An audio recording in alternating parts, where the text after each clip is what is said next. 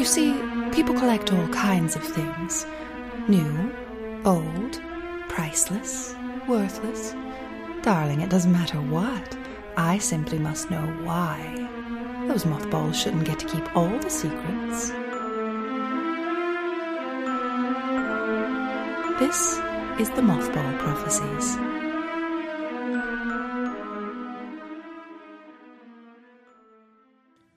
Hello and welcome to the Mothball Prophecies. I'm Samantha Mashburn. And I'm Jill Huffman. And today we're sitting down with an account that I have, I'll say, stalked since January when they bought their house from an account we all follow, Cheap Old Houses. Yes. And this isn't their first cheap old house. This is like their fourth.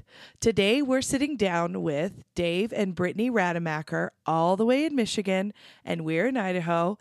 How are you guys? Great. We appreciate the correct pronunciation of Rademacher. We hear some things. Well, I watched the story highlight that you did in the drive in the Penske van to salvage, and in my brain lives rent free your German pronunciation, which was satirical. The extra throat, right? Right. So I've been like all morning, Rademacher. So I'm glad I nailed it. Yeah, we're working on our son now. He's starting to master the Rademacher. We worked on that word last weekend. You did a pretty good job, actually. Okay. You're first teaching them to use like that glottal to really get it. It comes natural to him, actually. He was very German with the enunciation with it. It was very aggressive. I'm like, oh, okay, we got that word down. We can't say yes to anything, but we can say Rademacher. Yeah. Yeah. No, he'll count to 10, but not when I ask him to. Yeah, right. Who's playing who? Yeah. Yeah. He'll be 3 in January, and so I tell you, I call him affectionately a velociraptor because that's about as fitting as it gets for him. Mm-hmm. I want to talk to you guys a little bit about your early beginnings in the antique world, and then I really want to get into what you guys do so well, which is bringing these houses back to life. But I want to know, because everybody that starts antiquing starts with somebody in their life, and talking, who did you start to learn your love of old things from? Who taught you to love it? Well, for me, it had a lot to do with my parents. And I don't know how long they'd been doing it. My dad grew up on a farm. But every summer since we were kids, I have 3 other siblings. We'd go up to Petoskey State Park up in the northern part of Lower Michigan. And one of the activities we always did was drive around and hit all the antique stores. My dad collected inkwells. My mom's a beautician. She'd collect things from her industry, like old curling irons and things like that. My dad loved Western, so he always collected Zane Grey books. So he was looking for hardcover Zane Grey books that he didn't have in his collection. And, we'd all have our allowance money, too, that we could go and pick stuff out of. I can't remember exactly, what we bought growing up, but it just kind of felt normal to us. And then the house that I grew up in was, like a 60s ranch, nothing too crazy. But all the furniture that my parents bought was always, Victorian, Eastlake. And I don't even know if it occurred to me that it was because they liked the look of it. It was more, they always appreciated how things were built. And things were built to last. And you could go and spend $100 on a dresser that's, 100 years old and have it last another 100 years. You could spend twice as much on something new and have it last, a couple years. Mm-hmm. So I think it was, I don't know if I appreciated, the aesthetics of antiques at a young age. It was just kind of more of a function type of thing. Yeah, little captive audience. Right. That's how it was for me growing up, too. It was like, oh, okay, we're doing this now. Did you grow up collecting, Britt? No, I didn't.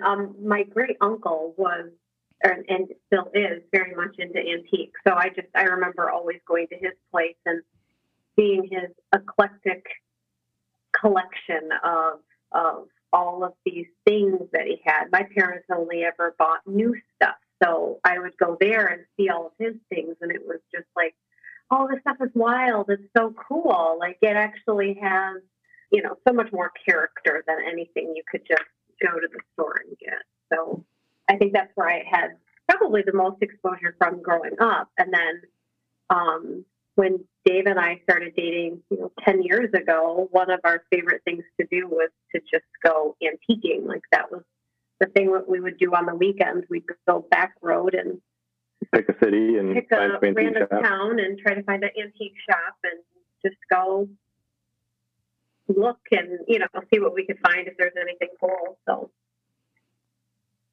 I think that's one of the best ways to dive into the world of antiques is that exact way of just going around and walking through shops and seeing what the hell people think is valuable.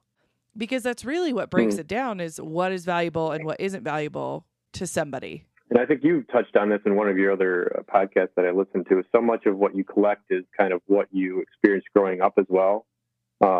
Like I've got a Pyrex bowl set that has the wheat pattern on it, and that's what my mom used when we were kids. And so so much of the stuff that we collect has some sort of nostalgia attached to it. Brittany has her grandmother's primary Pyrex bowl set. So just a lot of that stuff kind of tied to memories as well.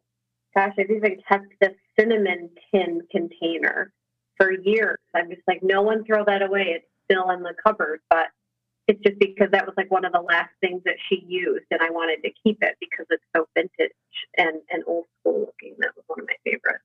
Yeah, for sure. That's like one of the things that I would say that lends me to most of my collections is if somebody in my life held on to it, then longer than I did, it automatically has to come live in my house. Right.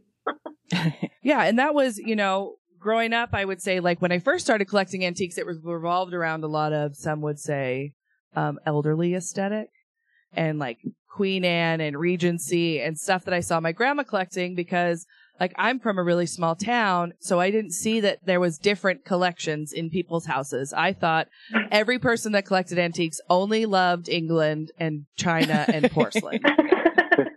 And that was it. And so the first time I went to an antique store outside of our state in Idaho, I was like, holy shit, people collect like dead things and bones and hair and then to see even further now to get to the salvage side of it. Yeah. It's, guys, this is going to be too much money for me. I can't keep up at this pace to do it. Welcome to our world. Oh, shit. When did it change from, like, just collecting antiques like shit to put on a shelf to I'm going to need that entire door frame, kitchen cabinets, and the light fixtures out of this bitch now? Well, do you mind if I? No, go ahead. Oh, okay. Well, the old house that we had, it was 6,100 square feet. So it was an old mansion, essentially. And we always knew, obviously we wanted to bring it back to life and use most of the correct, things that we could. And I think we started to realize, okay, this is a big undertaking. So it's going to take, you don't just go to the store and pick up like 20 lights for this like really old house. You're not going to Lowe's to buy light fixtures for that old of an house. Right. Or at least that wasn't our plan.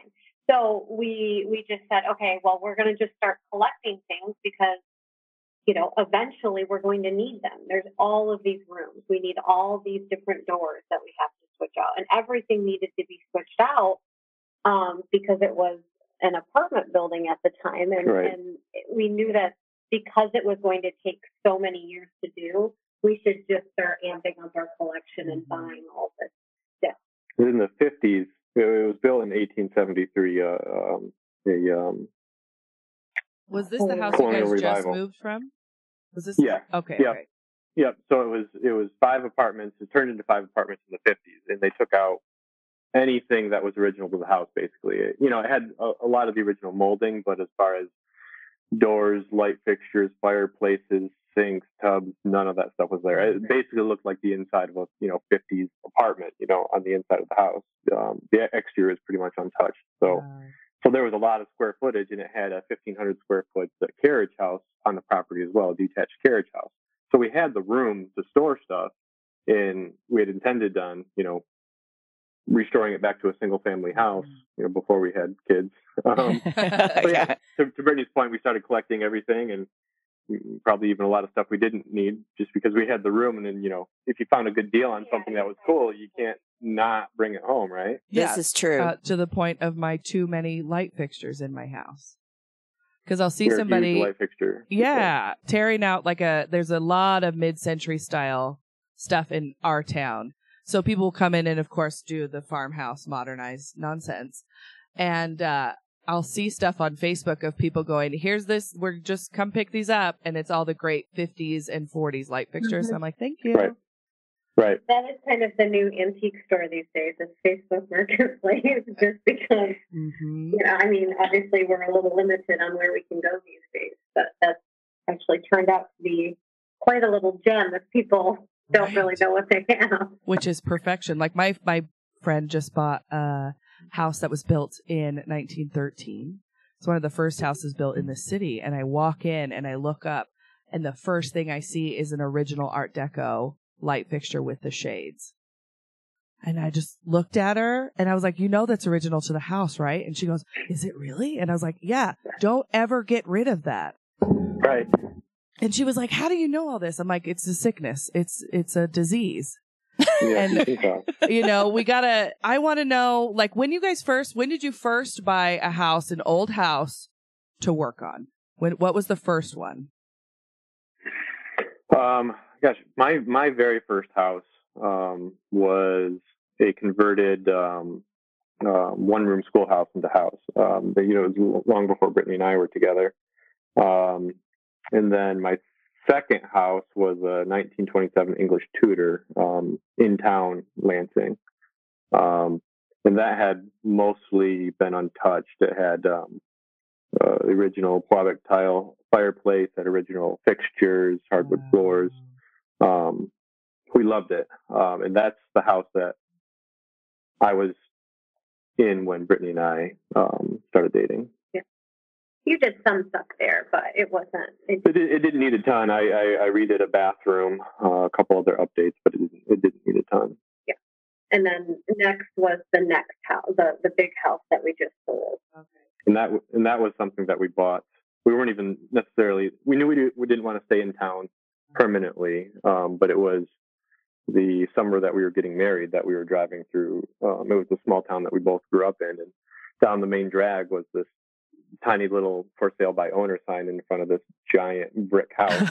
Well, and I think that I came across that article from when you guys first were in that house when I was doing some research last night. Yep. And in the article, it said it was the biggest house in that town. Correct. And I was like, still? Wow. Yeah. Yeah, in the town proper, I'm sure it is. Yeah. It's a 3-story with the top story was originally the ballroom. It was a great place. We drove by it and it was like, oh wow, that's incredible. There was a for sale sign, so we circled back because it was one full block, a city block. The lot sat on, and in the back there's this giant carriage house barn, and I'm like, okay, Dave, like I would do this. I didn't really want to live out in the middle of nowhere on a bunch of land where it would take me, 20 minutes to get to the store. I didn't really need all that drama. It's like, come on, let's be close. We were still, at the time we were young.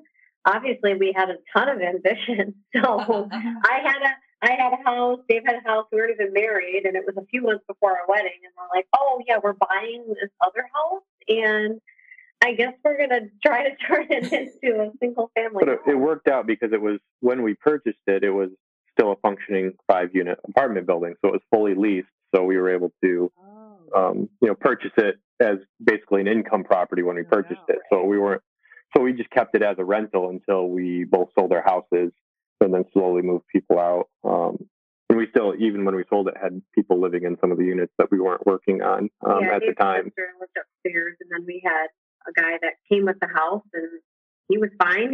He it sounds like you had a ghost. I know, he came with the house. Yeah. He may have been, I don't know. But it was great. It was an awesome house. I honestly thought we were going to be buried in the backyard because we were going to have to, realistically, with both of us having full-time careers and then eventually kids, we always were realistic that the timeline was at least 30 years to get this house where we would want. And, for most of the time we were in there, we were fine with that timeline. And then you have kids. And it's not that that's a bad thing. It just kind of shifts your priorities, and you kind of realize, like, okay, so if we're being honest with ourselves, done when this is all done, and the kids won't even live here, and what do we have to show for it? We just have this giant house that I'm supposed to clean, and no one lives in it but you and me, and I guess I could fill it with dogs, but she's a little ridiculous. Yeah. Jill understands the chaos that you guys have because Jill has twins and you have Irish twins. Right. Yeah. So I never understood the priority adjustment slam dunk than when you have kids. Mm-hmm. Like when other people talk about it, you're like, yeah, whatever. And then you have children and you're like, well, shit. Okay. Yeah.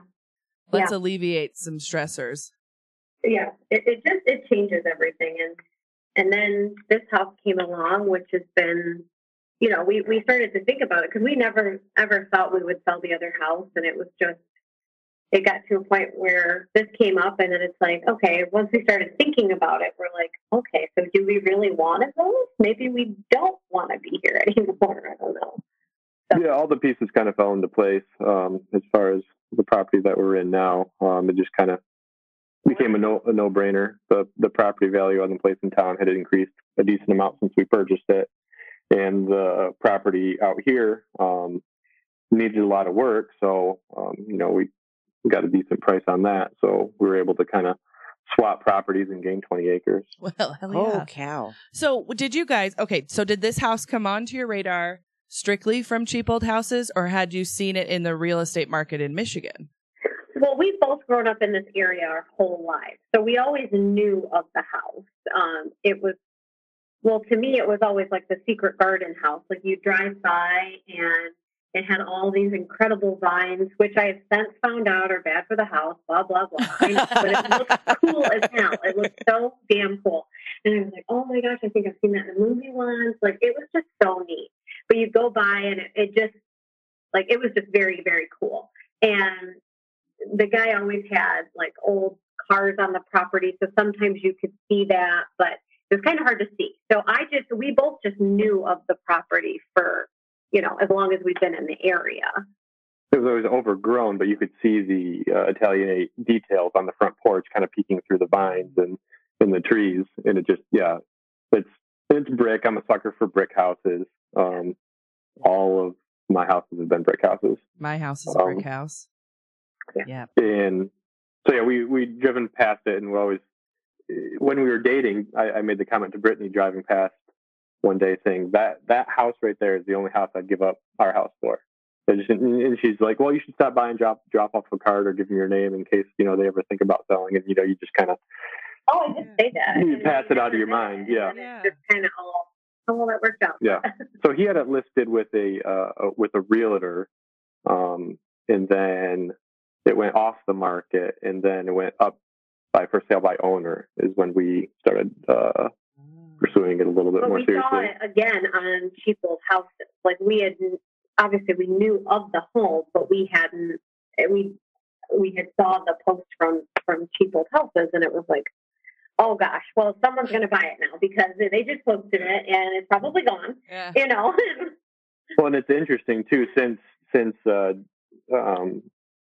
putting all our stuff out there in the world with Instagram, we've been approached by half a dozen people, maybe more, saying, they tried to buy it or inquired to buy it or tried to talk to the guy who was selling it. So I don't know if we just got in there first, or maybe we're dumb enough. There was plenty here to scare people off from purchasing the property. There was a lot. Let's talk about that. To acquire, because I am a big fat fan of treasure hunting and possibly being in a murder mystery novel. And your house, when you bought it, kind of had the makings of a Stephen King book. For sure. There's a lot going on the property when you guys first. So did somebody die in the house? Like, why was there so much shit left behind? He was just so sweet to leave us alone.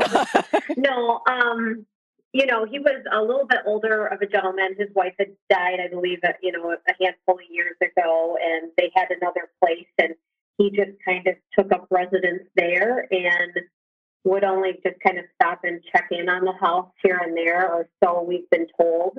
I don't want to really talk out of turn because I don't know enough about the situation, but he's lived here for 40 years or 30 so, some years, 30 some years, and there were over 100 cars on the property at one point, because he was a collector of MGs and Triumph, and he had and it was for his collection. It wasn't to sell or anything like that.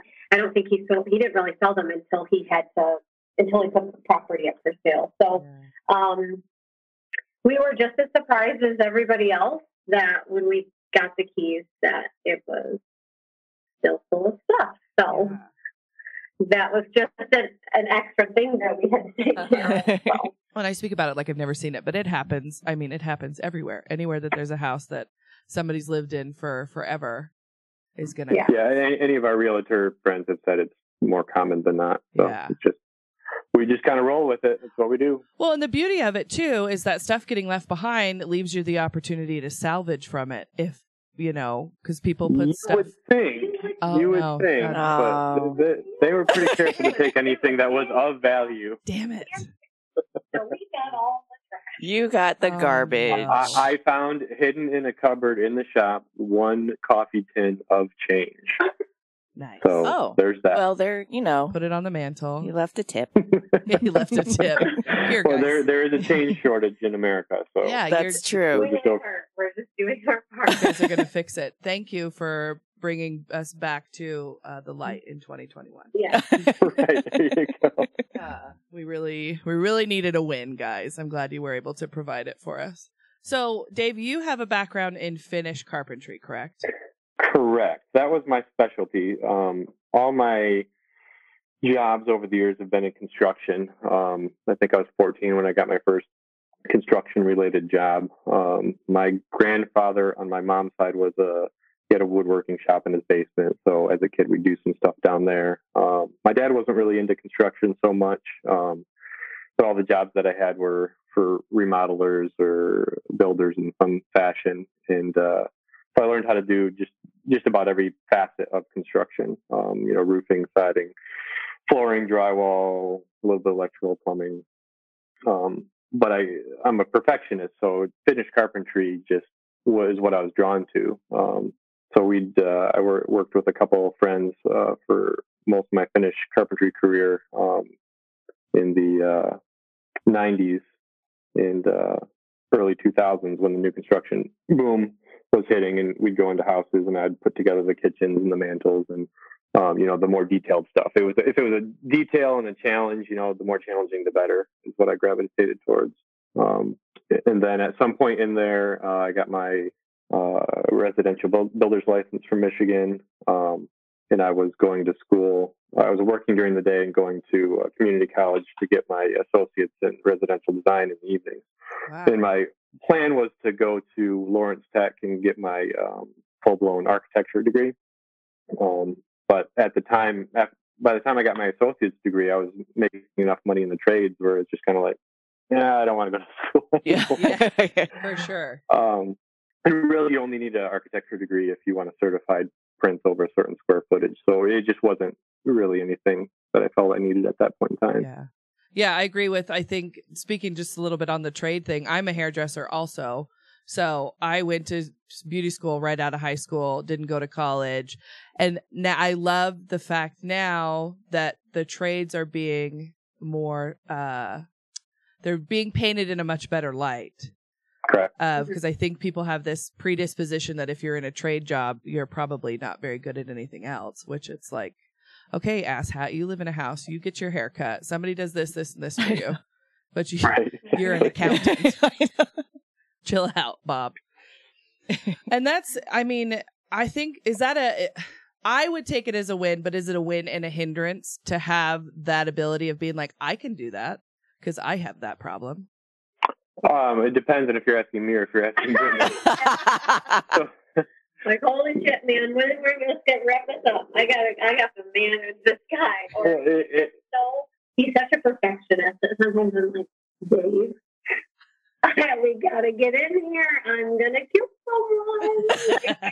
Yeah, it just pains me to like even think of hiring somebody for something I can do myself.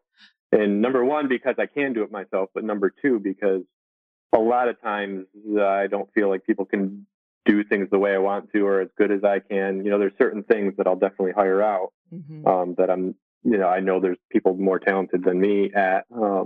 But most of the stuff, I'm pretty, to pay somebody to do something and then have them not do it as well as you would have done is, very irritating. Yeah, I have that same exact sickness, and my husband hates it because I grew up, my dad's only daughter, and my brothers had zero interest in building anything or doing anything. So I was always in his back pocket. So whenever we build something, it's together. And then if somebody will be like, well, I just bought this. I'm like, why did you buy that? Why didn't you just go to Home Depot and then I'm like, oh, because you're a little crazy. That's why.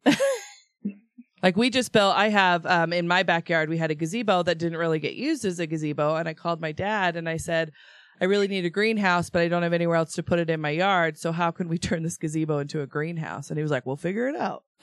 They came and over. you did. Yeah. Yeah. Right. So I can fully, I get it I can do it. I sympathize with Brittany, though. It's the time component. Yeah. You sympathize with Brittany. Yeah, because my husband's the same way. Like, he'll do it, and I'll be like, all right, I'll give you 2 weeks to accomplish what you need to do. If it's not done, I'm going to buy some. We're hiring it out. Right. Normally, I don't have to do that. It's just, okay, I like that he can do everything, and it's very nice, but sometimes I'm just like, well, there's a financial component to it as well. Sure. It's part of what allows us to be able to do some of the stuff that we've done. 100%. I mean, for us to buy a house like this and then hire somebody to do everything that needs to be done here. Yeah. Well, and it would, at some point, it would become a little foolish because your return wouldn't be what your investment was if you hired everything out. Well, even, for our listeners that haven't followed along on anything, they started on the top floor, which is where your kids' bedrooms are. And you, Dave, you completely gutted it, refinished the floors. I mean, you guys, you tackled that project and saved yourself, tens of thousands of dollars just with that first floor, right? Yeah, we spent it was about 6 months after purchasing before moving in, maybe a little bit longer. But yeah, all new. They had a old dated boiler system that had kind of like the 50s baseboard heaters that was covering up the woodwork. And we came up with a plan to put in a forced air system, which would allow us to also have AC in the summer, which is something that we've never had wanted. But we were able to access the upper rooms from the attic and then the lower rooms from the basement and run all new ductwork. At some point, the house had a forced air system in it. There were some registers in the floor that had been cut in that we were able to reuse. So it wasn't too bad. We demoed a chimney that ran from the basement up through the attic that was put in probably in the 50s or 60s that was just vending the mechanicals in the basement, and that allowed us to chase to get the ductwork up into the attic for the upper floors. We put in a new electrical panel, new hot water heater, all new board for the walls, paint, fixtures, flooring. Yeah, it's incredible. Moved some walls. Gutted a bathroom. Trimmed, gutted the bathroom. And finished it beautifully. It just looks... all while working 50, 60 hours a week. Yeah. Just on the side, right? Yeah. Just a little it's just side job. It's fine. It'll all But that was part of what, going from what we were anticipating a 30-year project for the old house in town, we decided, let's just power through a majority of it in the front end. And that way we're not dragging this out because we really want to prioritize, time with our kids and for sure. All that fun stuff while they're little. And the second floor here was in the worst shape compared to the first floor. The first floor will still all need to be updated and everything, but it was livable. It was manageable to be in. That second floor was in very rough shape, and I just simply told Dave, I will not be sleeping in that house the way that looks. Like, no, this is not going to happen.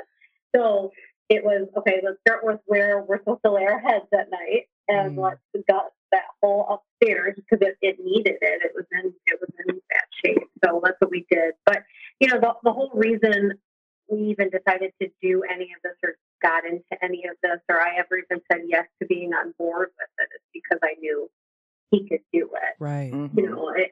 Yeah. Obviously the HVAC we hired out and some plumbing stuff, but one of the bonuses to being able to do this and enjoy it so much is the fact that he gets to do it and he likes doing this kind of stuff. And obviously financially it's a smarter way to go. For sure. So, well, and Dave, you work for like a wholesaler of building materials, right?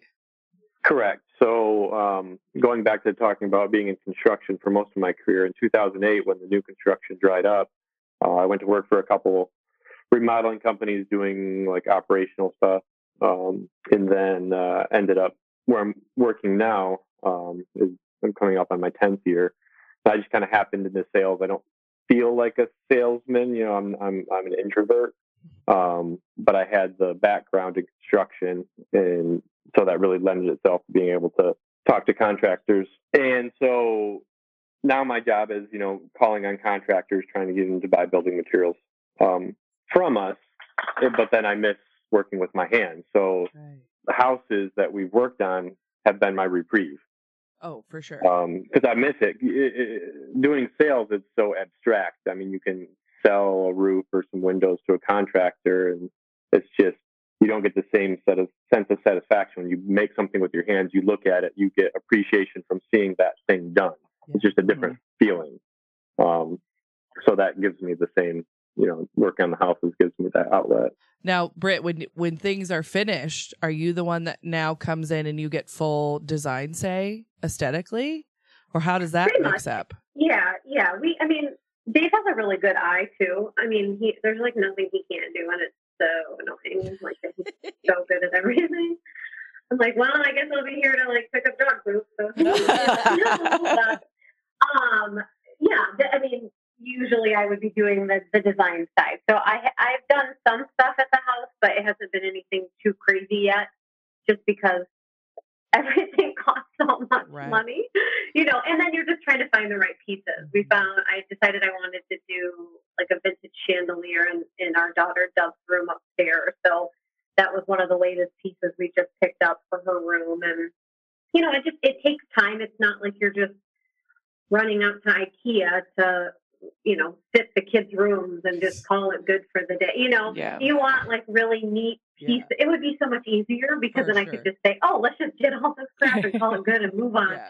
But everything, it takes so long because you're trying to find the right pieces to kind of like build the room. Yeah. So, it's definitely not like an episode that you see on TV where it just goes, oh, there's my before and after. Like, it just takes so long. So, over time, we'll get to a spot where I think we'll feel like, okay, this is like a good, like everything's in a good spot right now. But we're still so much in the middle of renovating still. I mean, we're in what was originally probably like a dining room or a TV room, and our bedroom is actually in here. So our bed is over there, and we'll eventually be moving upstairs once we have our bedroom set up. So, we had a lot of really nice pieces in the old house, and even just stuff in the carriage house that we had collected, but we decided to kind of clean slate it. We had a massive sale after we'd sold the house and just kind of cleared out everything, partially because we didn't want to move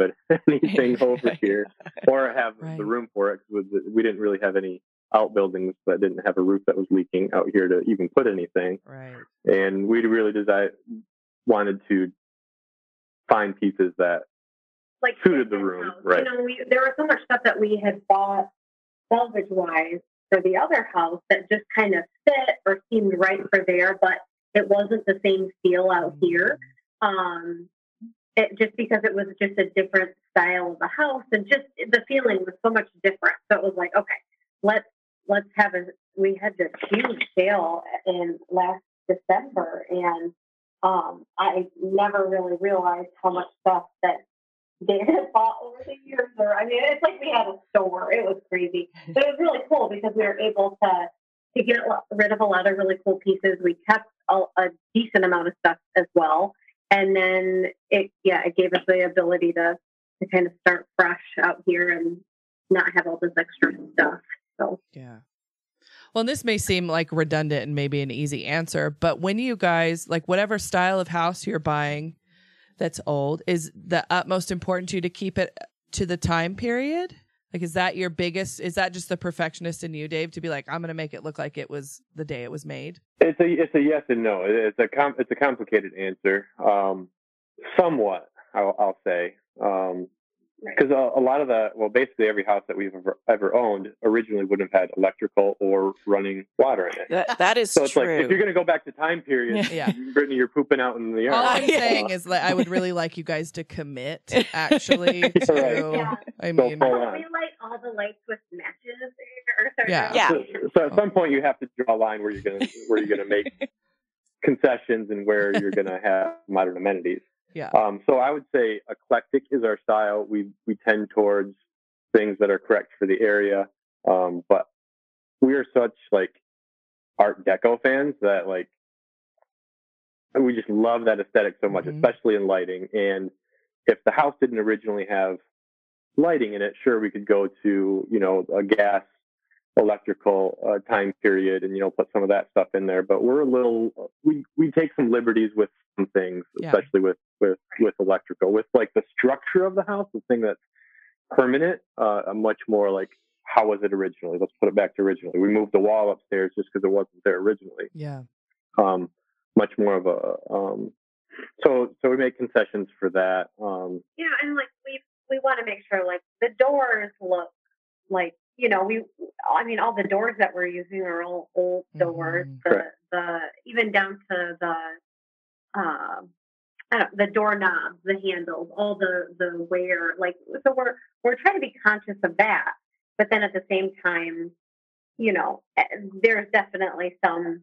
Yeah, so things that aren't permanent, we take some liberties with, but structure and things like that, we go as close to time period as we can. Oh, I think that's a great way to do it without, I think some people get into an old house and want to make it, in the 2000s. And I think that is the wrong way to go. But I think you can, you can pick stuff from every decade that will fit aesthetically in a house rather than set it all the way back to, like, my basement, is all this naughty wood paneling. Like, it's all like that. And so I'm like, I have two options. I can go with this and just make it 60s and 70s and some early 80s. Or I could just kill myself and be like, let's make this modern farmhouse and then pickle it and do this. And like, let's put some subway tile somewhere. Like, it's one of the things where you've got to lend yourself to the aesthetic for your own sanity and the house's sanity. Yeah, I think it seems to be trending towards people being more conscious of not taking an old house and trying to make it something it's not, trying to open the floor plan and put shiplap everywhere and paint the brick white, So I think people are becoming more conscious of that. We're waiting for that really trend cool. to roll through here where we're at. We're kind of a couple years 10. Behind. a little behind. 15. Well, you have towns like cheap old houses that are kind of leading that charge, and it's great. some other people out there. It's the social media component of the community is really, I think, kind of spearheading that movement. Yeah, I would agree. All right, I have one more question about the house, and then we're going to move on to what you guys collect. Is there a house that's so structurally aside, structure sound, is there a house you would walk away from, like job-wise? Say it was like your dream architecture and style. If you went in and, it was a top-to-bottom redo, but the structure was good, would you do it, Dave? I see Brittany's face is like, shut up. Probably. Yeah. I think we've decided, I think that Dave and I have talked, and we definitely had, I think, the mindset of the old house because of how much work it was going to be that we would just die there because it would just take so long to work on it that, like, how could you just walk away from that many years of working on it? Right. But now that we've realized, and I think it's just like a good reminder in general that just because this is what you've decided doesn't mean that that's the way that it always has to be. I think that that's just definitely an old, our parents or our grandparents' way of thinking of everything. Like, you get a job and you work it for the rest of your life, and that's just what you do. And I think it's okay to have variety and just to change your mind, and you don't owe anyone an explanation. Yes.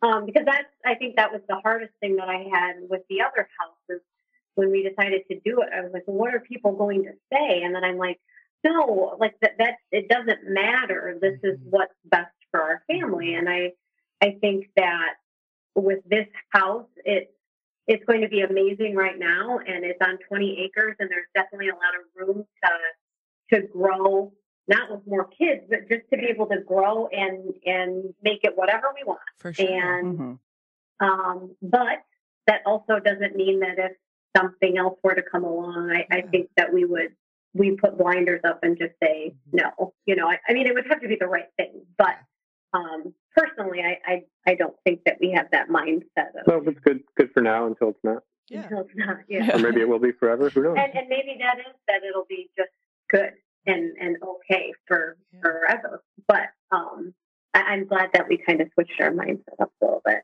Just because there's so many cool houses out there. Well, that's the thing. You want to save them all. Yeah. We love mid-century modern homes. I mean, I don't want a super modern home, but the look is just so incredible. And, you know, I would love to live in a house like that. There's so many different styles that we love. Right. In our Tudor house, we loved the house. We just didn't love the location permanently. Yeah. So, like, if we were going to pick that house up and move it on a bigger parcel, stayed in that one. So it's kind of funny how it all works out. Yeah. I think it's good to be flexible and to like speak to what you said of you're not what you've always been and things are not what they'll always be. And that is definitely something that our parents passed down of like, you're going to have to go to college and get a 30-year career and then you're just going to retire and mow your yard all the time. Okay. That's it. Yeah. That's all it's going to be. And I think it's beautiful and I see it more in like our generation of just going like, well, no, why can't I just do this for a little bit or do that? Or test the waters, houses. See if I like it. I don't. Start a podcast. Yeah. For God's sake. Yeah. So like, I know like growing up, my grandmother was like, let's go shop at this store. Let's go shop at this store. And my taste didn't really start to change until I was out and about on my own. When do you think, for both of you, like, would you say your style started as versus landing at the eclectic side? Has it always lent itself to the eclectic side? I mean, I feel like I've always liked eclectic things. Not that I don't want to be like everybody else, but I always want something that's different, or you know what I'm saying? So for me, I think but that's probably been the way that I've been my entire life, in probably all aspects of where I'm at. So I think that's more where I've always been. But that's a good question for me. Because we were talking about how, you know, the furniture and the antiques were more utilitarian for us growing up. And I can't think of when that necessarily changed. I get interested in architecture at a younger age, I think just because of my working in the industry and seeing old buildings. And then I think I just gravitated towards things that were Art Deco, geometric shapes, the fun colors. Never really been into primitives or anything like that. There's something about the way things were made in the Art Deco period that are just anything that they made was a piece of art. Like there was some sort of decorative nature to it. It wasn't just a light. It wasn't just a table. It looked cool. Mm-hmm. So I think that's what I started to gravitate towards the most. Yeah, I love the, it starts to lean into that modern sense in a way of what was modern for its time coming out of Art Nouveau and the Victorian era to be like, I like these embellishments, but let's simplify it and make it a little stronger. Sure. The first time I saw Art Deco, I was like, oh. Yeah. It just is like timeless and kind of ethereal. And then the housewares that you can get with it. Mm-hmm. Where do you guys have a much better picking atmosphere than we do in Michigan. Oh, really? Oh, yeah. Yes, for sure. We have a lot of, it's a lot of where we're from. Let's see.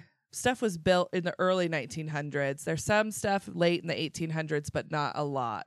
And so when you're picking for things here, it's a lot of stuff from that, early 19th century and not as intricate. So if you like mid-century, it's a great place to pick. But sure. You guys have I mean, in Michigan, there's a lot of cities that have fallen into disrepair, and there's all those beautiful homes and buildings. How do you start the process of going in to be like, we're going to go salvage that? Like, are there salvage sales? Does it go out somewhere? What is that about?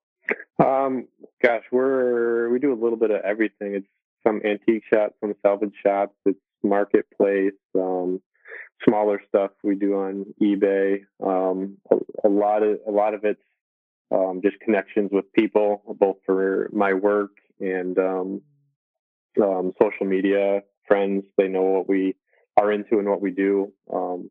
Even just through Instagram, we've had people reach out to us saying, "Hey, do you want this? Are you interested in that?" That's how we got that school salvage job. Is one of our followers works for a company that was working on this property and said, "Hey, we're renovating. We're not going to use a lot of this stuff. It's probably going to go in the dumpster unless you want it." And we're like, well, "We'll be there." Yeah. Oh, wow. Like, you cannot put that in the dumpster. Come on. Like, then you feel like you have a job to do. Like, you have to save all these pieces. Well, they didn't want it to go in the dumpster. They knew they had a value to it. So we were the first call. So we had just bought this property and we were working on it. So the timing wasn't ideal, but we couldn't let the opportunity. Yeah, the timing was awful for where we were at. But it was like, okay, and by the way, it needs to be out by this weekend. And we're like, okay, I guess we're renting a van or a truck and we're going and we're going to try to find some people to help, because not only are these pieces awesome, but they're massive and they're heavy as hell. Yeah. And it's like you need people and you need extra hands. You can't do it all by yourself, Dave. Mm. Yeah. He's like, well, we're gonna figure it out. We're gonna. Yeah. That's how I am. I'll figure it out. I'll do it myself. Yeah, right.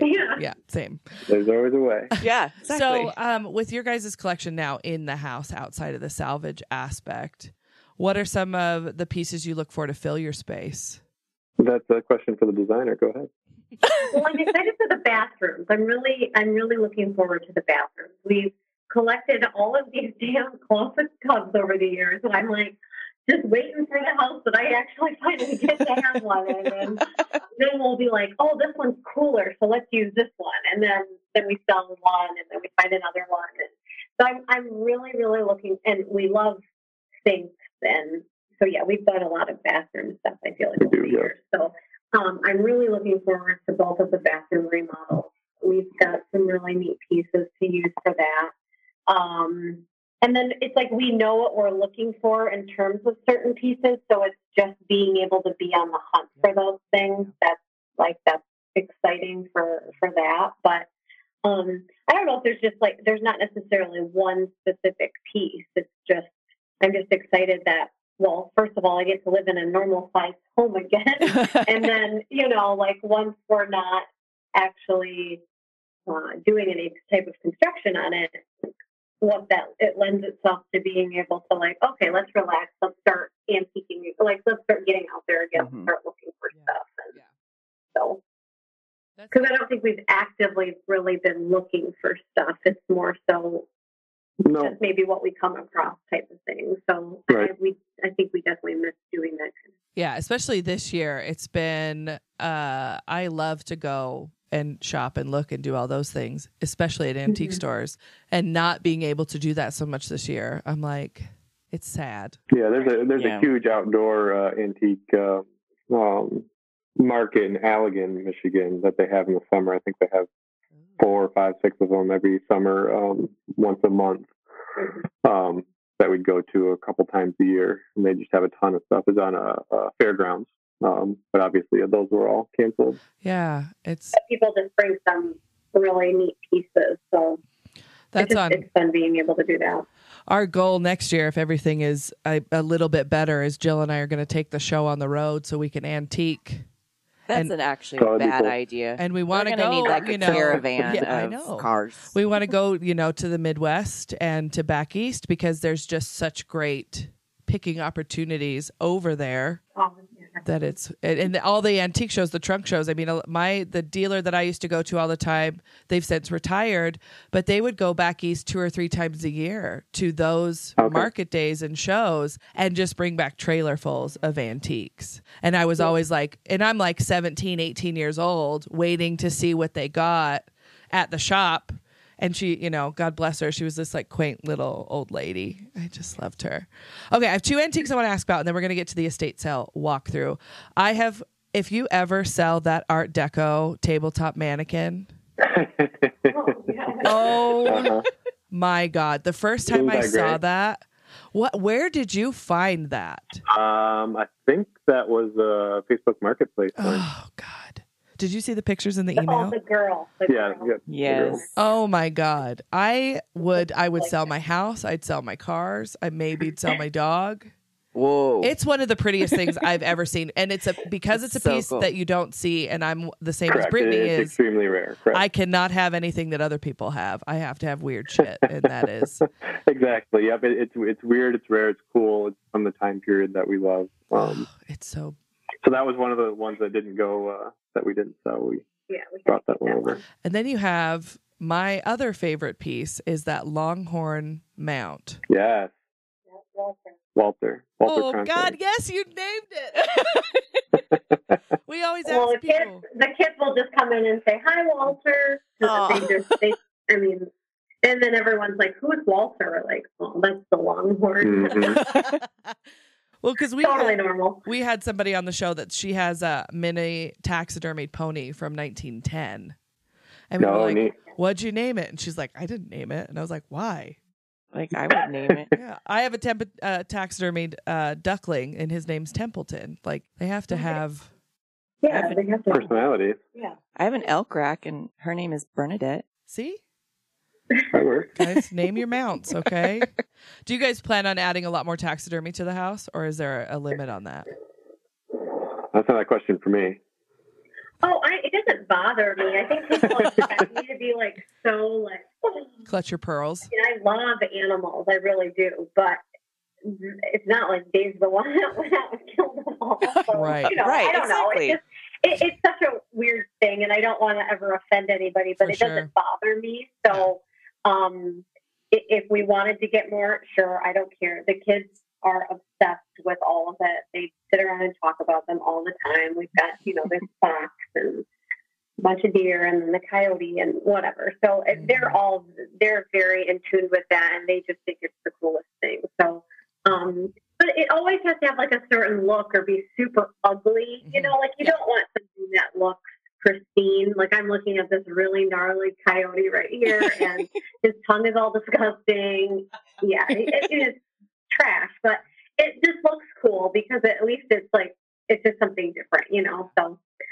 Yeah, I'd probably buy more, but we're limited on the wall space, and we don't want the whole house to be taxidermy like everywhere, like a room or a wall. There's a way that you could do it to make it look. Yeah, exactly. Like, you could do it to make it look kind of cool in a certain room, like the room that we're in right now. It'll probably end up being just like a TV room or whatever. But yeah. And then there's Walter out on the mantle. But other than that, I probably not throughout by any means. I don't want to look like we're hunters or something. Right. That's the vibe I'm going for. I'm sure it's similar where you guys live as to where we live. Like, hunting is a large part of the culture. Oh, 100%.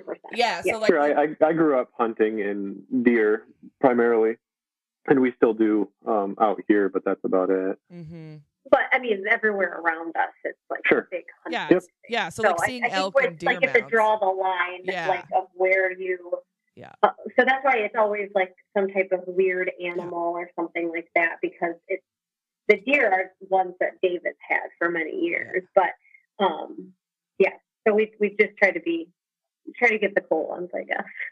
I think like when you're around it all the time and you just see elk and deer everywhere. And then you see a shitty coyote. You're like, that buddy's coming home with me. My stepmom's mom has, and I posted it in an earlier episode, but they have a jackalope, which is one of in my top 10 that I have to have. And then they have the ass of a white-tailed deer that's taxidermied, and then a pair of, I think, testicles from some animal that are also taxidermied. Mm-hmm. Yeah. So they really took it 3 steps forward of going, I don't want what everybody else has. So I might draw the line on testicles, but and I think I don't know if this is correct, but they may or may not be a canteen. So really up in the kitsch factor. Ew. And the yeah, I think it's for that reason. Well, they got it. So they're also the type of people that put bedpans in a bathroom, like they collect bedpans. Oh, okay. I mean, None of those. I'm not gonna yuck somebody else's yum, but I'm not either. But being a nurse, no. just a nurse, so she's like, no, thank you. You don't want those vintage things hanging. I don't. I had a friend, and she's like, "I found the perfect thing for you," and it was a bedpan, and I was like, "There's not amount of clean you can do." Thanks. No, I'm guessing. Thank you. Put it right on Facebook. Free best offer. Okay, before we get into the estate sale walkthrough, I want you guys to plug your stuff. You want to plug your OnlyFans, Dave? I'm kidding. Your yes, I do, job. actually. Okay, go ahead and put that in the top of the show. Just lots of tool belt. Yeah, lots of tool belt stuff. We might have to. I gotta be able to cash flow this house. Yeah, that's right. Yeah. What's everybody want to see? Okay, all right. So go ahead and plug your stuff. What you would like people to. So our Instagram is at Rademacher Revival. We have a TikTok. For the folks. Oh yeah. Rademacher. And we'll link it everywhere. Thank you. Perfect. And we have a TikTok that we play around with a little bit. Yeah.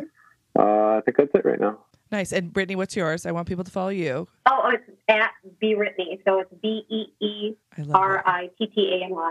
There's beer in there. I love it. I love that. And we'll have, of course, like we always do on every show, we'll have all of those linked on the website for our listeners.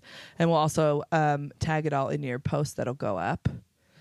And now, I don't know if you guys have you listened to an estate sale walkthrough? Do you know if not, I'll walk you through it. It's really stupid, and it's something I came up with on the fly in our first episode. And I hate it ever since. It's where I just put, I just really make you like us at the very end of the episode, really solidify the relationship. So the estate sale walkthrough is completely imaginary, okay? Everything is made up, but the hanger is that everything at this estate sale is your favorite shit. Like if you're like, well, is this there? For sure it's there. Everything's there. It's your dream sale. You've taken out a small loan. Or you've sold a million things to go here, okay? And there's different scenarios as we walk through. The only catch is you can only pick one or the other of the items. There's no going back. There's no double dipping, okay? And today's estate sale, we're headed to an abandoned schoolhouse. It was like a reformatory school for girls. And it was built in the early 1900s and it was in operation until the 80s. The school has several parts to pick through, and the first we're going into is the library.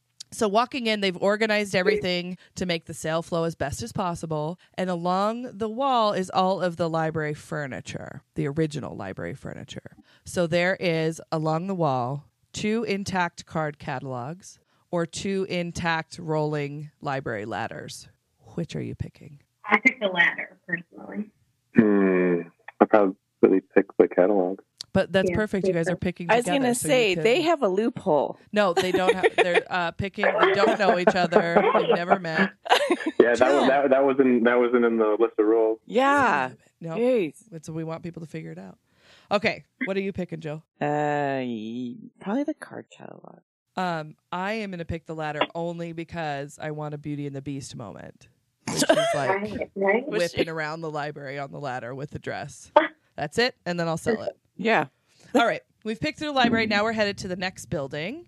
And the next building is just one of the schoolhouse buildings. It's nothing crazy. And the first things we come across outside lined on the table is milk crates filled with bits from the school. And the bits include hinges, outlet covers, doorknobs, cabinet pulls, and knobs, switch plates. That one. All that. All that. I picked that. What milk crate are you picking through? So they're all separated. Which one are you going to? Wait. There's different milk crates with different items in them? So each item listed. So there's cabinet pulls and knobs. Those are in one. Oh, those are all separate. Got it. Got it. I really got to stick it to people when I make these, Dave. Because, how do you get people which one are you getting? There's cabinet pulls in one and doorknobs in the other? Yeah. I'll grab one, you grab the other. I know. Loophole. Gosh, that's a tough one. So we have a bunch of both, and I love them both for different reasons. I would probably say the pulls, they're usually more decorative, have a lot more uses that you can put them on as far as furniture. As far as the doorknobs, you're kind of pigeonholed into where you can use them. Mm-hmm. What about you, That's Britt? my explanation. What were Nice. the other ones? All right. Because Dave was like so adamant to interrupt us.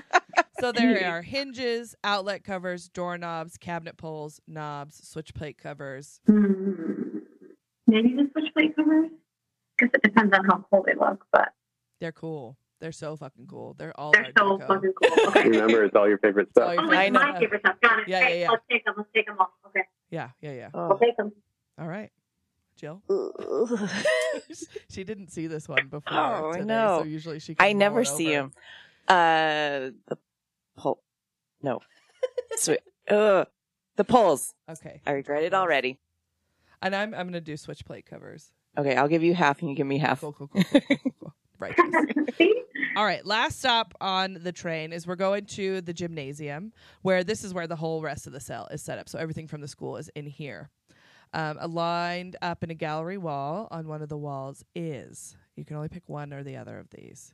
There are framed panels of old stained glass windows. Oh. Or reverse painted signs and mirrors, hand painted. Oh, Where are you picking? I was for sure when you said stained glass, I was going to pick stained glass, but I'm stained glass for sure. it's my turn. Yeah, for sure. It probably reverse painted signs. I mean, we have a couple currently, and they're cool. And if it's all my Dave favorite is stuff, obsessed with signs. You just got a sign the other day. I did. Yeah, I just got it. He acts like he doesn't, like, literally, you just came home with one that says meat market. It does say meat market. It's about an 8-foot That meat is market. I awesome. was like, what the hell do you have back there? Oh, I found this sign. I'm like, well, you went to go find me a dresser. So you can get me a dresser. No, I And did there was not. no dresser in sight. Meanwhile, I'm living in a freaking laundry basket. And I'm like, okay, but at least we have this 8-foot long meat market sign. I told her I was going to sell it to a local singles club. Yes. That's I was awesome. gonna say, did you stand behind it in the shop without anything on? You go, hey, Britt, No, can you bring me a beer? there's for sure a post coming up, including the sign. Yeah. Yeah. God, I hope so. Yeah, Maybe that'll be the only fans, like, There you go. There you go. Meat market. I love it. Dave's meat Except it's market. just like cooking with Dave. It's like not even anything cool. It's just like so- something super random. It's an ASMR cooking channel. yeah. Just cutting raw meat, eating it, Broccoli. using an air fryer. Yeah, Yeah. exactly. That's Crunching on peppers.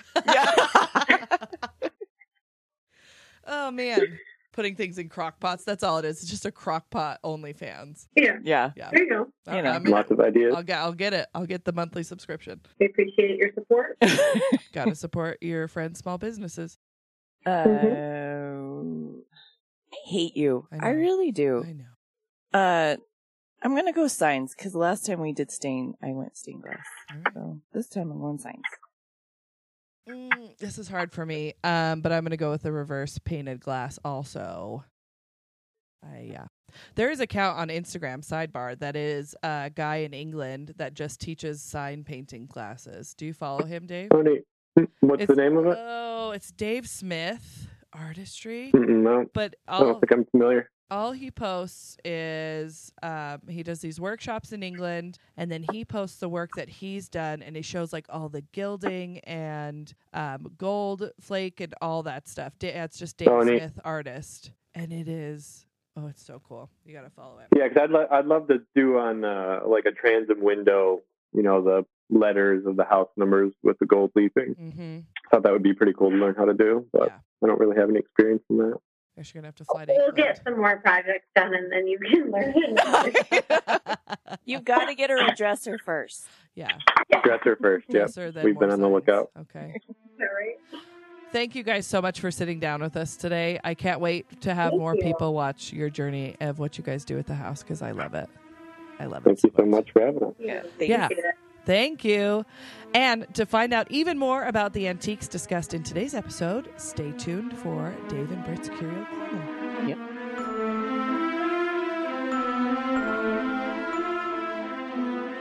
I'm Snoopy in general.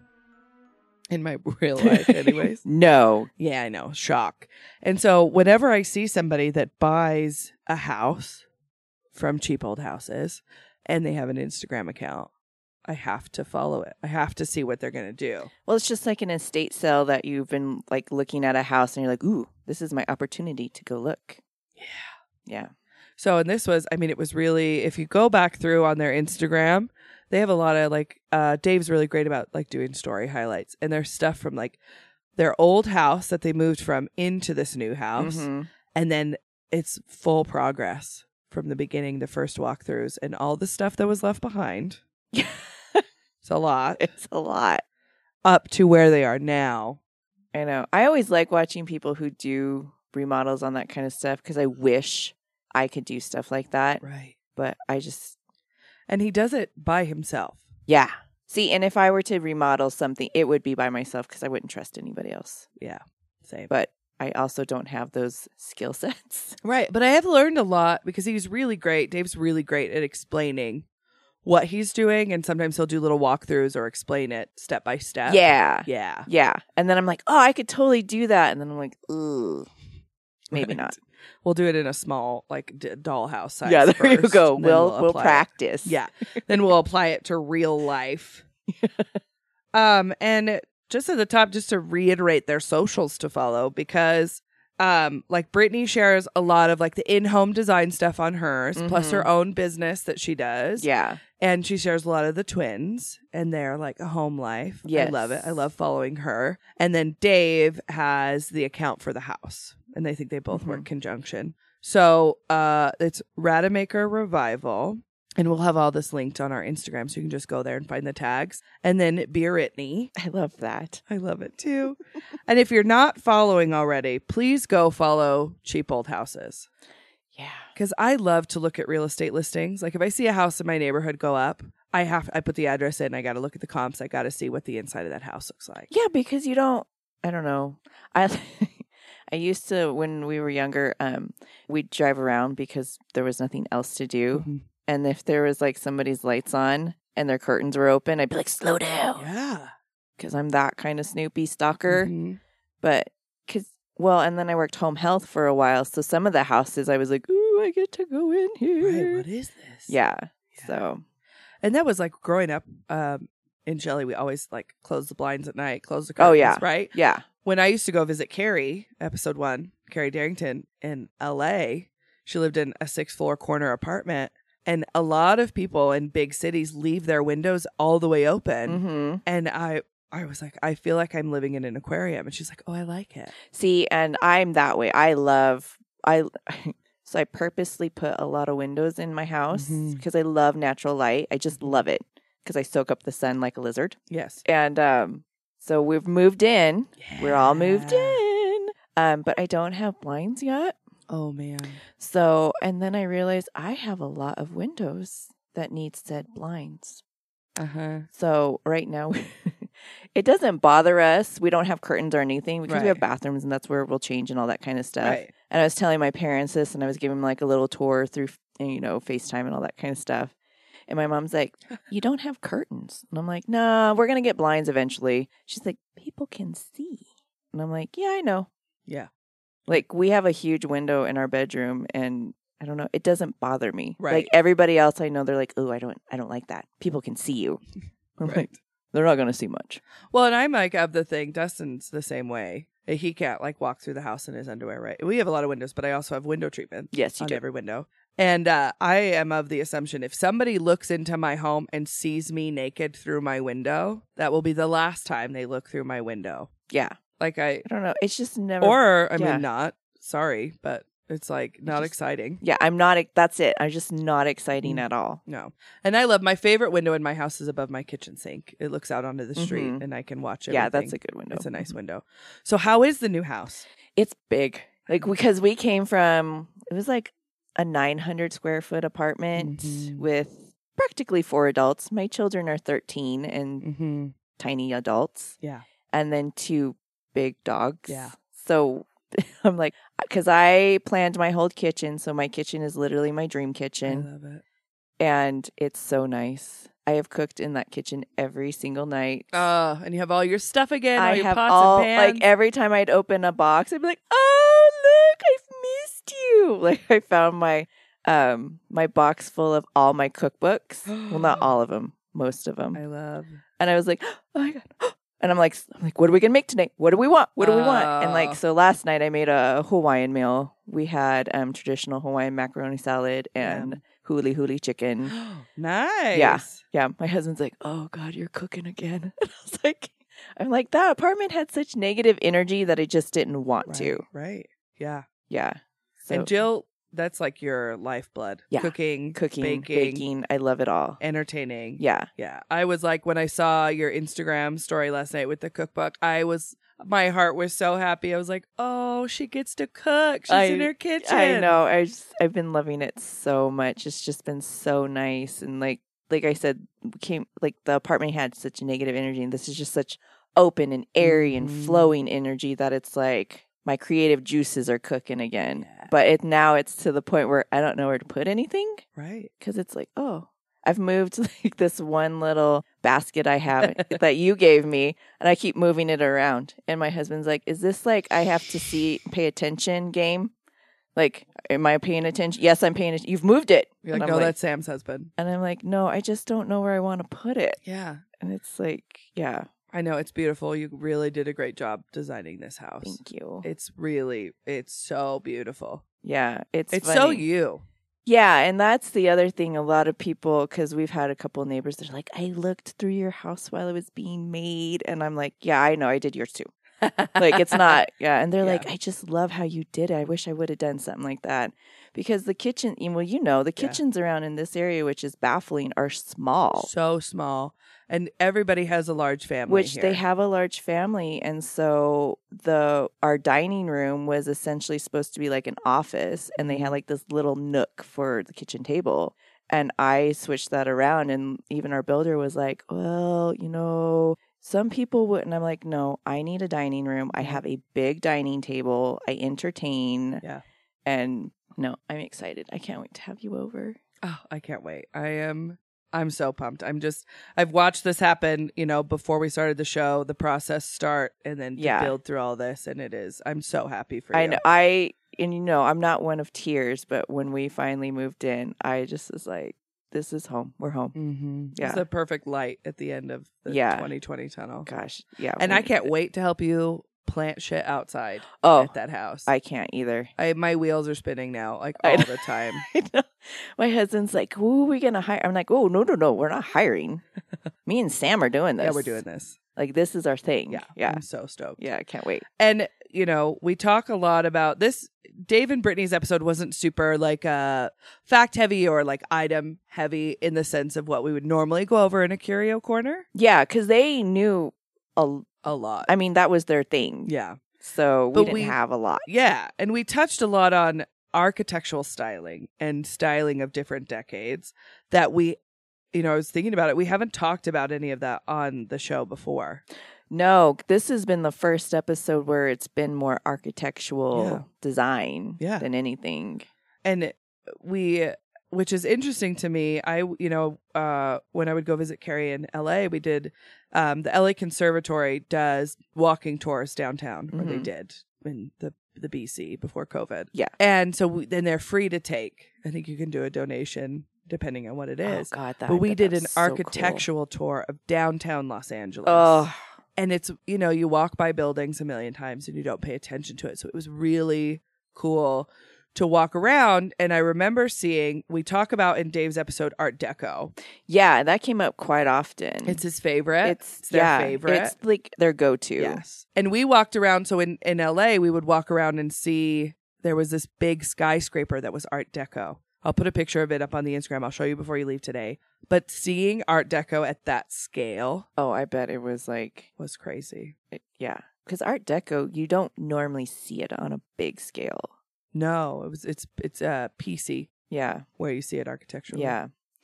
But so the thing with Art Deco too, there wasn't one particular plate. Like there's so many out there. So this is kind of from a lot of different areas. But Art Deco, also called Style Modern, was a movement in decorative arts and architecture that originated in the 1920s and developed into a major style in Western Europe and the United States during the 1930s. Its name was derived from International Exhibition of Modern, Decorative, and Industrial Arts held in Paris in 1925, where the style was first exhibited.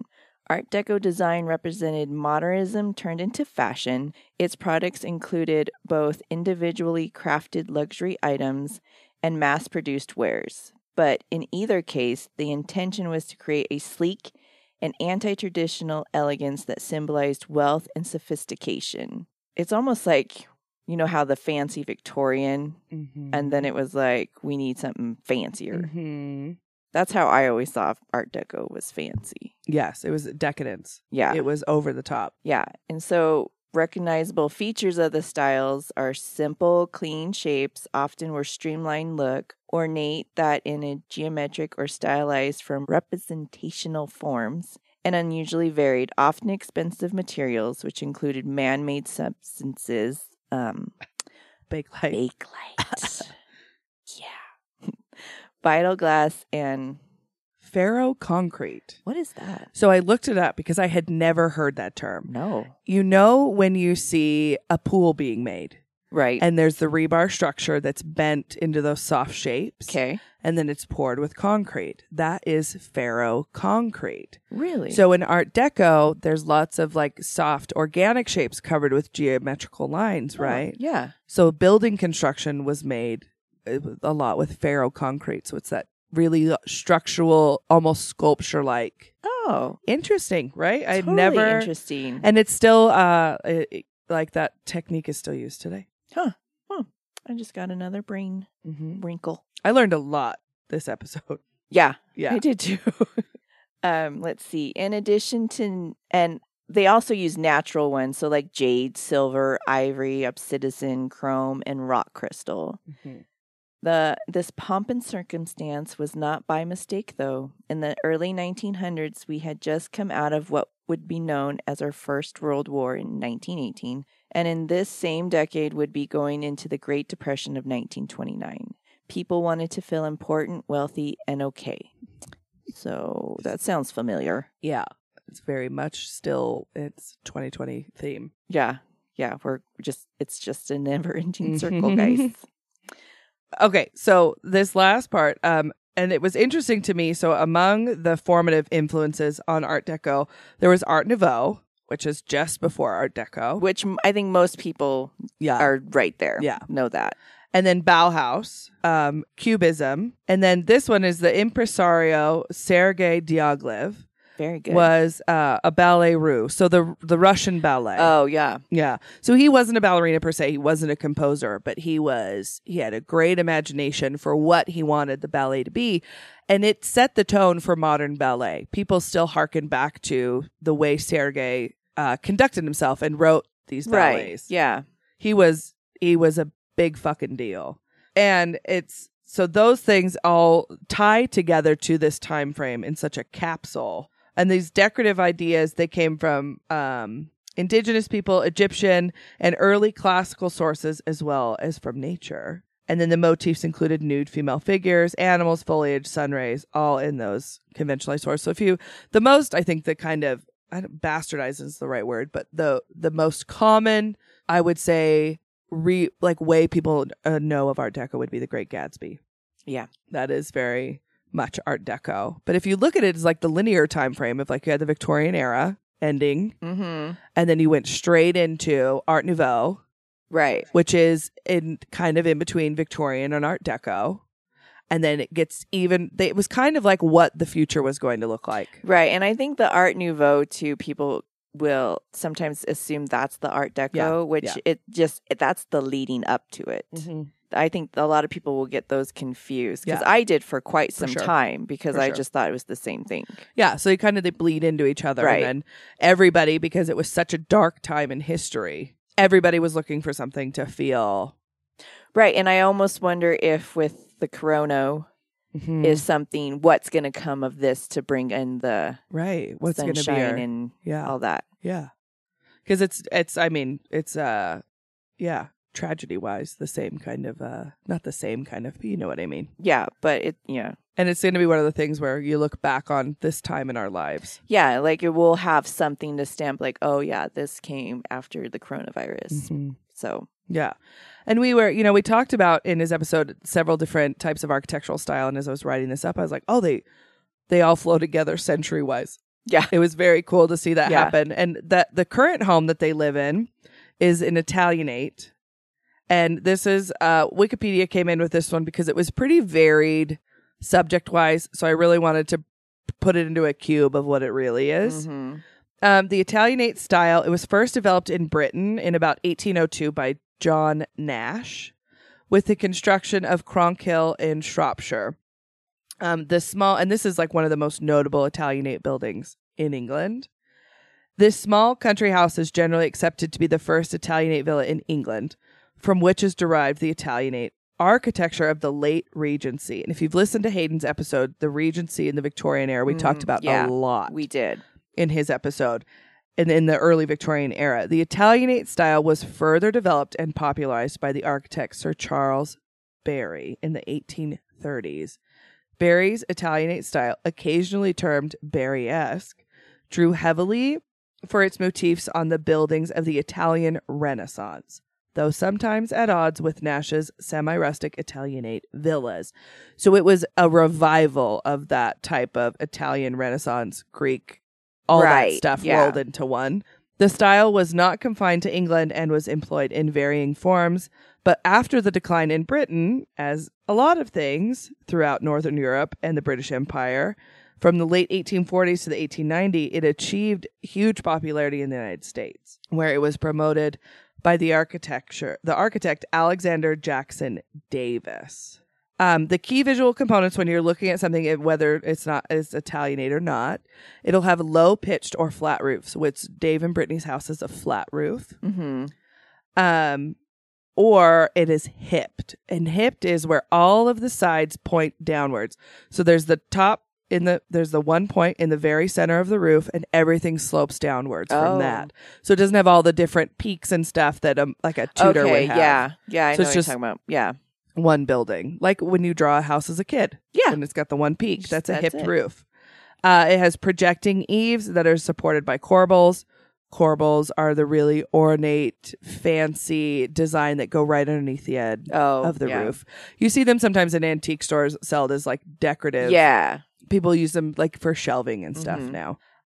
Imposing cornice structures, pedimented windows and doors, arch-headed, pedimented, or Surley and Williams windows, which is like the windows that are high up, but they're low to the floor. So upstairs in the twins' room, they have these big, like human-sized windows that go to the floor. And that is very typical of Italianate architecture. There's the tall first floor windows suggesting, it's piano nobile. Belvedere or maculated signorial towers. Some of them have it, some don't. I can never pronounce this word. Cupolas. Cupolas. C-O-P-O-L-A-S. Cupolas? Cupola. And so cupolas are like the big rounded kind of structures, like a dome-ish shape. Yeah. Coins, which I'd never heard this term, and it's Quoins, and it is the corner of a building that comes together, and you'll see the different types of masonry that's stacked, kind of alternating. That's a coin, and it's a masonry technique to finish off the edge of the building, because when you're building with masonry, it doesn't match up. So sometimes it'll be little stones, sometimes it'll be bricks laid in an alternating pattern. It just is kind of up to the mason.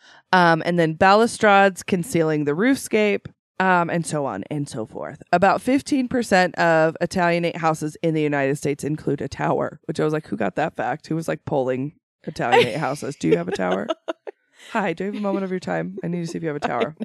He's going to every house. And then this architectural style became more popular than the Greek Revival by the beginning of the Civil War. Its popularity was due to being suitable to many different building materials and budgets, as well as the development of cast iron and pressed metal technology, making the production more efficient of decorative elements such as brackets and cornices. However, the style was superseded in popularity in the late 1870s by the Queen Anne and the Colonial Revival styles.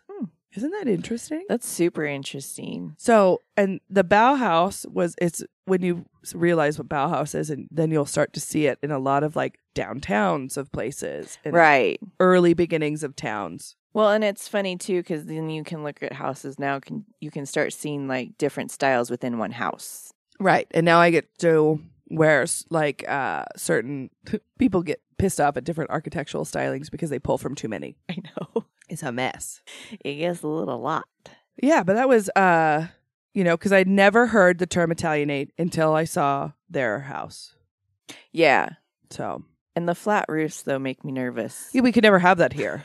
Well, then it's in Michigan. It's interesting also. I know. That's Get a lot of wet snow. With the flat roof, I was like, oh, man, you have to get up there and like shovel that off. Things you think about when you live somewhere that snows. I Also, know. steep driveways are bad. Oh, God. Yeah. But the first house was an English Tudor, which I do enjoy a good I do English too. And we have a lot here in Idaho We Falls. do. We actually, my husband and I, when we first moved here and we're looking at houses, we looked at an English Tudor house. We'll have to take some pictures of them and put some of the houses on the numbered streets. I can't remember why we didn't like. Oh, I don't think you like because the stairwell up to the loft upstairs was so narrow and tiny that my husband was like, yeah, that's not going to work. But now I'm like, God, I wish we would have gotten that house. Oh, yeah, I don't blame you. Yeah. But so this again came from various places because there's a lot of information on English Tudors because it's pretty popular. It was very popular. But if you grew up in any suburb, chances are you've already seen the style of house. Though these homes are charming and beautiful to look at, they are not like their namesake. They are revivals, inspired by the namesake of 400 to 500 years ago. Tudor homes are identifiable in many ways. They have beautiful masonry chimneys, artfully included in the architect of the home. And that's what caught my eye on this one. Because they're like, fireplace. It's like castle-y. It's very romanticized. Yes. It also comes with its own problems. Yeah. It's for looks. It's just don't even, guys. Yeah. There's also very embellished doorways, groupings of windows, and decorative half timbering. It's like the exposed wood with the stucco and the masonry. Yeah, in the which middle also between it. I love. Me too. The most prevalent building material for American Tudors was brick, frequently laid out in elaborate pattern on the first story with the second story of stucco or wood and false half timbering in decorative patterns. There are some simple ways to tell if a house is a genuine English Tudor house or simply a replica. The first thing to look at is the external beams. In a real Tudor house, the wooden beams were an integral part of the building, with half timbering on the upper story that was filled in with materials such as stucco. The beams were hand cut, and this means that they were they would have irregularities. Because in a real Tudor, the beams that are exposed on the outside were the beams that were the structure of the house. Right, and you could tell. Yes. So they ran all the way across the second floor and they came out of the house. Mm-hmm. So that's what they're referring to as the half timbering of seeing it. Right. The irregulars of it being hand-sawn. Yeah, and that's when you watch like the fixer-upper homes when they are trying to redo. You have to make sure if that's a real one or a fake one. Yeah, because it could be support. You're gonna fall. Yes. And so a house that was replicated, though, in the Tudor style has beams that are added onto the exterior of the property for decorative purposes. So that's what you see a lot now. Mm-hmm. A lot of people will add those beams in later. Right. They'll just be like the 4x4 squares outside of the building. Yeah, and they were just very straight because a machine cut them. Yes. So then that's another key point. If it's too perfect. Yeah, you know it ain't old. It ain't old, guys. But the beams were not only the differences between the genuine and the replicas of the Tudor houses.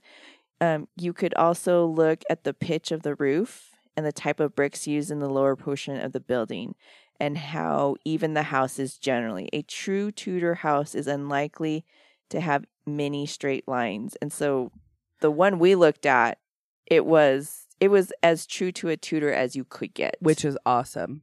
Because, they were, it was the next kind of step in architecture after like cob houses and cottages. Yeah, and I can almost see him like, oh, let's try this. And then it was like, ooh, that's a little too narrow. Right. Like, yeah. And a lot of like original Tudors will have like slate tile, like slate shingles. And so they're beautiful to look at. Yes. I love a Tudor. They're so pretty, but I don't think Dave's got good taste. They have good taste. They do.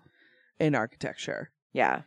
And I just, they were so fun to sit down and talk with. We really encourage you guys to go look at their socials and participate and follow along and watch as they finish this beautiful home. Yeah, I can't wait to see the finish. And go see Walter. Oh, yes. Man, he's cool. They Walter. have some really cool stuff in their house. And speaking of real cool stuff, guys, this weekend after Thanksgiving, on Black Friday and Cyber Monday, November 26th and 27th, as well as November 29th and 30th, our merch will be on sale. Get it while it's hot, guys. Everything in the store will be up to 35% off. And we have 2 new designs. I can't wait for you guys to see them. We have a brand new holiday design. Those will be out later today. When you're listening to this episode, we'll post them later today. Yep. The 2 new designs, this means with that 35% off, that means $13 tees, $20 phone cases, $30 hoodies, and so much more. Everything's on sale 35% off. We've been really happy with this site that we have our merch through.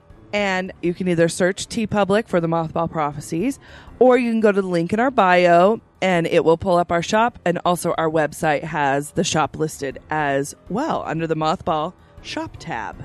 And like all of our holiday designs, the holiday design that's coming out will be gone December 31st. Yes. So Forever. If you want it, get it. Get on it. It's like a vintage item. Yes. It's not going to last. And your support for our merch directly supports the show and helps what we do here for you guys every week. Yes, because we really enjoy our new jobs. Mm-hmm. We do. So and we have, we've been kind of hinting at it. We'll announce it probably more in December. But we have some exciting things coming up for you guys. We can't wait to share them. Can't wait. It's a secret, though. Can't tell anybody. No.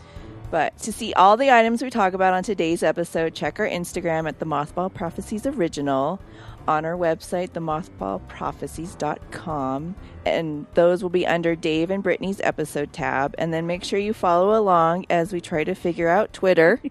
Still working on that one. At the Mothball Mavens. Yes. And we have received some really great listener stories. Oh my gosh, you guys are so good. Yes. And that's going to be your guys's, your episode will come out in December. So everybody's listener antique stories will be in their own episode, a little bonus one for you guys. And we want to hear more from you guys. We love to hear your stories. We love to hear what you grew up collecting and why you grew up collecting.